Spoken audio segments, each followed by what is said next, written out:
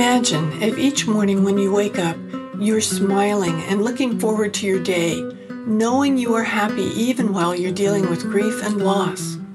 The Grief and Happiness podcast inspires, comforts, and supports you with each new episode.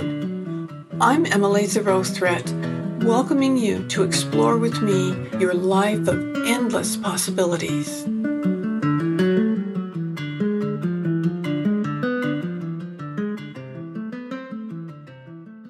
Aloha. I am so happy to be here today with Inez Ribostello. I hope I said that right. Perfect. And she's written the book, Life After Windows, referring to windows. Is it windows on the world? Yes. Yeah, I'm not sure about the on. Windows on the world. And she has an amazing story to tell us. And the thing I like best about it, and I'm sure that you will enjoy too, is that I can't imagine going through something more traumatic than the experience that she had 20 years ago. And today she's got a beautiful smile. She has a great life and she's a wonderful person. So I'm very happy to have her here today to talk to. Thanks. So, Inez, would you just like to start off telling us a little bit about your experience and what happened? Yeah, I am born and raised in a very small town in rural eastern North Carolina called Tarboro, where I am coming from today, and moved up to New York at 22 years old. It was the first time I had been north of the Mason-Dixon line, actually. Very, naive and ready for my journey to begin. My path had been that I was going to go to culinary school on the Upper East Side. I was living with 4 other women from North Carolina also, and we were in a 2-bedroom apartment, young, with just nothing but energy and excitement.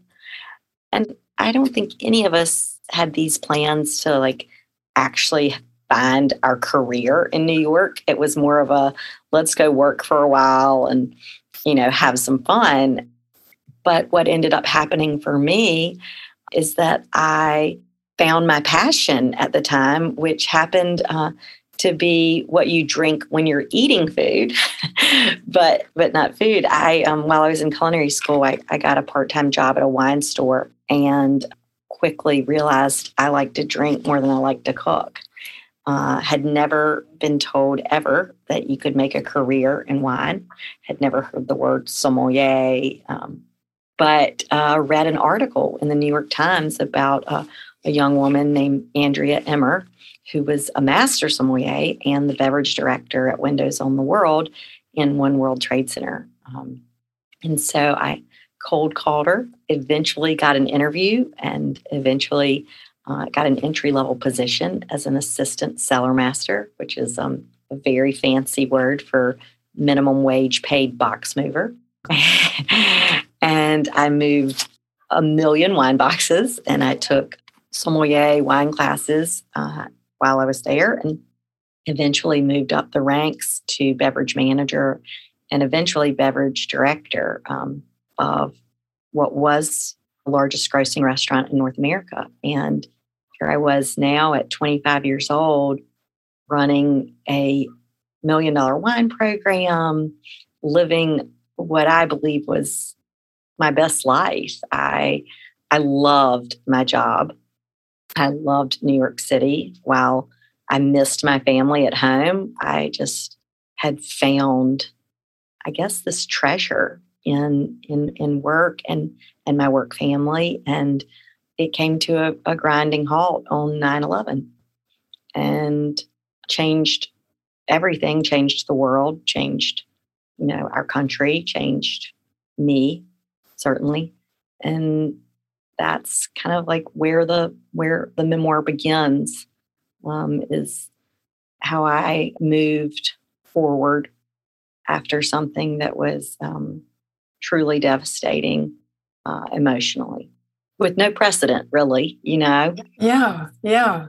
Nothing you could read something about somewhere that would help, because how do you deal with something like that?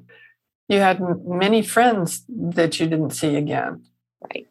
And that was really obviously the people who were killed, who were in the building. That loss was monumental. But then there were people who survived, but I still never saw again because people moved away and people got jobs in other places. And so there were 500 of us. And while we were fortunate that only 80 died on September 11th, there were, 420 who I lost seeing every day, but who still lived. Wow. Just listening to you talk about it, it gets to me. I remember that day very clearly. I was in California, but it was so vivid for everybody. I think everybody remembers where they were when that happened and what happened. And I can't imagine what it was like to say to hear about it and go, okay, now what do I do? And what were your first thoughts? What did you do when everything happened? I was so naive when I first was watching it and saw where the plane had hit our building. My first thought was, oh my goodness, it's going to take me forever to clean up this mess. Mm. My mind didn't even go to the fact that there were people dying. I couldn't get there initially. But when I watched the towers fall and realized what was happening, I went into, I would say, a very severe state of shock that was living with this dark depression and a numbness that almost became part of my being instantaneously on that day. It stayed with me, I would probably say 3 years, with this just really evil apathy that I never knew I had or had never experienced. I'm a pretty positive person, optimistic, hopeful, and all of a sudden, all of those were robbed from me. I just couldn't feel them, and I couldn't find them, and just not knowing who I was. And the evil apathy is such an interesting way to describe what you were feeling, and it's certainly understandable. I can't imagine what it would be to feel that. I know how hard and devastating for me it's been, even when I knew it was coming with both of my husbands. It's still, the initial shock was incredible, but to have that multiplied like your experience was, it would be hard for me to imagine being able to live through it. It just seems like life changed so dramatically for you just in an instant. And I appreciate you saying the 3 years, because I know a lot of times when people are grieving, they think if after a few weeks that they're not feeling back to normal, that there's something wrong with them. And every instance of grief and loss is different. And we all have to deal with whatever our particular situation is. And with yours, I think 3 years is good. I'm sorry those 3 years you had to go through, but I'm so glad that you found a way to move forward. I can't say you get over something like that, but you can move forward with your life. And I think you've stopped focusing so much on that and trying to focus on other things that can bring you happiness. So how did you start moving forward? What propelled you? Yeah, I didn't do any of the right things that I would do now, which would be, and in fact, I was speaking with 2 gentlemen last night whose company where they worked for 16 plus years just burned to the ground before Christmas, and they had reached out and just said, there's no one here who knows what we're going through, and we just wanted to talk. And while grief is so different for everyone, I mean, the 2 lessons that I look back on that I did not do, that if I could give any words of wisdom The first one was I didn't invest in therapy, and I greatly needed it. And then the second one was that I jumped right back into a stressful management position. And, I didn't have the luxury to not work, but I could have done something that was on a much lower stress level that would have provided me a steady income without the intense rush, go, go, go of a high management position. So starting to heal, I say this in the book, I was very angry at God. And so I ignored God and felt very faithless for those 3 years. But I think just the investment in relationships with people who continued to reach out, even though I was very despondent. They didn't give up on me. They gave me all the grace. I wasn't giving, I wasn't doing my part as a friend, and they were okay with that. But really my true healing came, and I say this 3 years later, because on September 12th, 2004, my daughter was born. And she was the one who catapulted me into okay, if I'm not going to do this for myself, I've got to do it for my new life that I've brought into this world, because that just isn't fair. That's so beautiful. I love how you had friends that supported you through things. I know I thought I had lots of friends before Jacques died. And when he did, it's like everybody kind of faded away. I don't know whether they didn't know what to say to me, or that I was a reminder to them of their loss, or what it was. But I do have some friends that I had back then, but not that many. They just, I was surprised. I was surprised that they kind of left me alone. So that's wonderful that you had people that took you where you were and were still there. That's so wonderful. And having not wonderful for you though. No, it's okay. Do you think people are very afraid / uncomfortable with grief? Yeah, absolutely.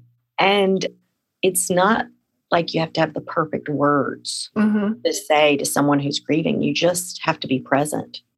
That's right. That's so important. That presence makes all the difference in the world. And I know in my case with Jacques, he was a lot older than I was. And I think a lot of people said, well, what did you expect? Which they didn't say it to my face, but I could see it in their attitudes and ways that they actually behaved. But it was a lonely time. And I really think it had a lot to do with two things. One was fear, because when you see somebody who's vital and happy and wonderful and they're gone, you get, well, that could happen to me, or that could happen to someone I love. And I was a reminder to them of that. And now that I've said that, I can't remember the second one. It was really good too. When you think of this, judgment. It was judgment. Yeah. People judge. And that was like with the fact that he was older than I was. And I think that because they had feelings like that they kind of didn't know how to handle being around me. Like, what did I expect? So why am I unhappy? So, but I got through it. Took a while. Gratitude got me through it, really, because I was focusing totally on all the things that I wasn't happy about, instead of that I still had a life. There were still things that I could do. And in your case with your fabulous baby being born, that I know that when I had my son, my first child, it changed my life, changed my whole world. I was so happy then in a way that I hadn't understood even before in my life. So it's really a point of demarcation in our journeys, I think, when that new life comes into the world, and there you are, and now you got to do something with her. Got to raise that girl. Right. I think, firstly, when you experience something that is life-changing and you see how people either show up or don't, it's a learning, it's like, okay, now we know that that's not what we want to do for those that we love or for those that are hurting. And then my grief and sorrow in this world that I'm living in now are just exponentially sadder when someone's child dies. Mm-hmm. And I think I struggle with that because, well, I've never had that happen. And I think it could be one of the worst things ever, I imagine. But I feel very inept at having the right words because I don't know how you get over that.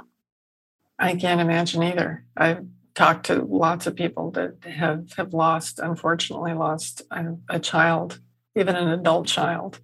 And it's not like anything else is. And just like those feelings that you have when they're first born are like nothing you've experienced before. I can remember one night in the middle of the night being up nursing my baby and rocking him and thinking, now I understand my mother in a way I never could before. I never understood what she was feeling or what she thought or anything. And I felt a closeness to her at that moment that I had never experienced in my life. And I was just thinking, too, about the friends that I still have that I had before Jacques died, that they're still the ones who were real friends are still with me. The other I kind of relegate into the category of acquaintances as opposed to friends. But those ones that are still with me, like I have but there's a nonprofit foundation now that supports my work and my Grief and Happiness Alliance. And 3 of the board members were people that knew Jacques. And another person who isn't on the board yet, but hopefully she will be, has been a tremendous help to getting the foundation started. And we have a different kind of bond than I do with anybody else in my life because they kind of knew me before and after. Mm-hmm. And there's a lot to be said about that. When you go through such a traumatic thing, even though you're not necessarily going through it together because we each have our own experiences, but you still have the opportunity to develop a bond that you wouldn't have even considered before, you wouldn't have thought of before. And those are the ones that, that are, those relationships are so meaningful. Oh, yeah. They're just incredible relationships. I'm so grateful for them. So let's fast forward 20 years. So I know that you were able to create a restaurant in your hometown, and boy, would I like to go there. It just sounds like it would be a wonderful place to be. You have an open invitation anytime. Oh, yay. That would be great. I'm not sure I'll ever get off the island with these surges we keep having with this pandemic thing, but someday I'll get back to the mainland and plan to go places and do things to visit and then come home to Maui. But tell me about, you have a restaurant, so that's not the same thing as just wine, since you have the wine passion. I think you still are passionate about wine, but also brewing now, right? Yes. And also the restaurant. And it all just sounds so wonderful. And what I really like is the connection with the community, a small town. I was born and raised in a small town, and I still have a company there at 62 years old. Oh, wow. And I'm on the board of it, and with my daughter and my 2 nieces, we're the owners now of the company that we inherited from my parents. Oh, wow. What kind of company? Ambulance. Oh, man, that's so neat. Yeah, and especially in the last couple of years, it's turned into something different than it was before with all the things that we're doing. But we are so focused on the community, so focused on taking care of our people that work for us, like family. It's different when you're in a small town. And when I was reading your book, I had that feeling about what you did with your restaurant and with the brewery, and how good it is to be places where you've known people forever, where you can walk to your grandmother's house or to be easily get around in your community. So tell us a little bit about that. How's your life now? this community has been such a vital part of the healing, coming back and opening a restaurant and having this town and this county support it and support our family and love on us and check on us. It's amazing. I wouldn't have it any other way. I'm so grateful that they want us here and that they appreciate what we're doing, because I have had friends who have gone back to their hometowns who have said that was not their experience. Mm. But they've embraced my husband, who's from New York, and my children have been able to do extracurricular activities, and we're able to be there. I don't think a lot of restaurateurs in bigger cities have that luxury. Where you always have to be at the restaurant. We've employed so many young people. Love that. Oh my gosh, it's great. And when we see them come back and move back here and start families and jobs, it's like just a great big reward all over again. But yeah, having my big old blended family, my mother, stepfather, stepmother, father, and my mother-in-law relocated down here from New York in 2007. My father-in-law, who's been in New York, has just moved down here in with us for a couple of months while it's cold. Oh, wow. So just grateful that Stephen and I have been able to just feel this like community, this value has just been unbelievable. Yeah, I see that so much that I think the people who have the most difficulty dealing with grief and loss are the ones that don't have community. Mm-hmm. They don't have people there to support them. And unfortunately, there's a whole lot of people like that in the world. And that's part of who I reach out to people that may not have anybody else that they can talk with or deal with. And so I like to bring people together, like in the Grief and Happiness Alliance, who have loss in common. And with that, they can develop bonds and love and support each other. And I think that's what makes the world go round, to have people that you can deeply connect with. There's that, I love that movie, Into the Wild. And at the end, Carves saying that happiness is sharing it with others. Mm. Are you really happy if you don't have someone or ones to share it with? But I do think like the value of being in community is just underspoken about. Mm-hmm. That's one of the reasons I love it so much here in Maui. I've lived in a lot of places, all in California before now, but I've never lived any place where the love is part of the community. There is actually a law of aloha that people who do business in the state of Hawaii are expected to follow. And it's essentially a law of love. Aloha means a lot of things. Love is one of the primary things. And I thought, wow, this is cool. This is where I want to be, where people, it's just an expectation. It's a law, but it's an expectation that people will treat each other well. And the word here for family is ohana.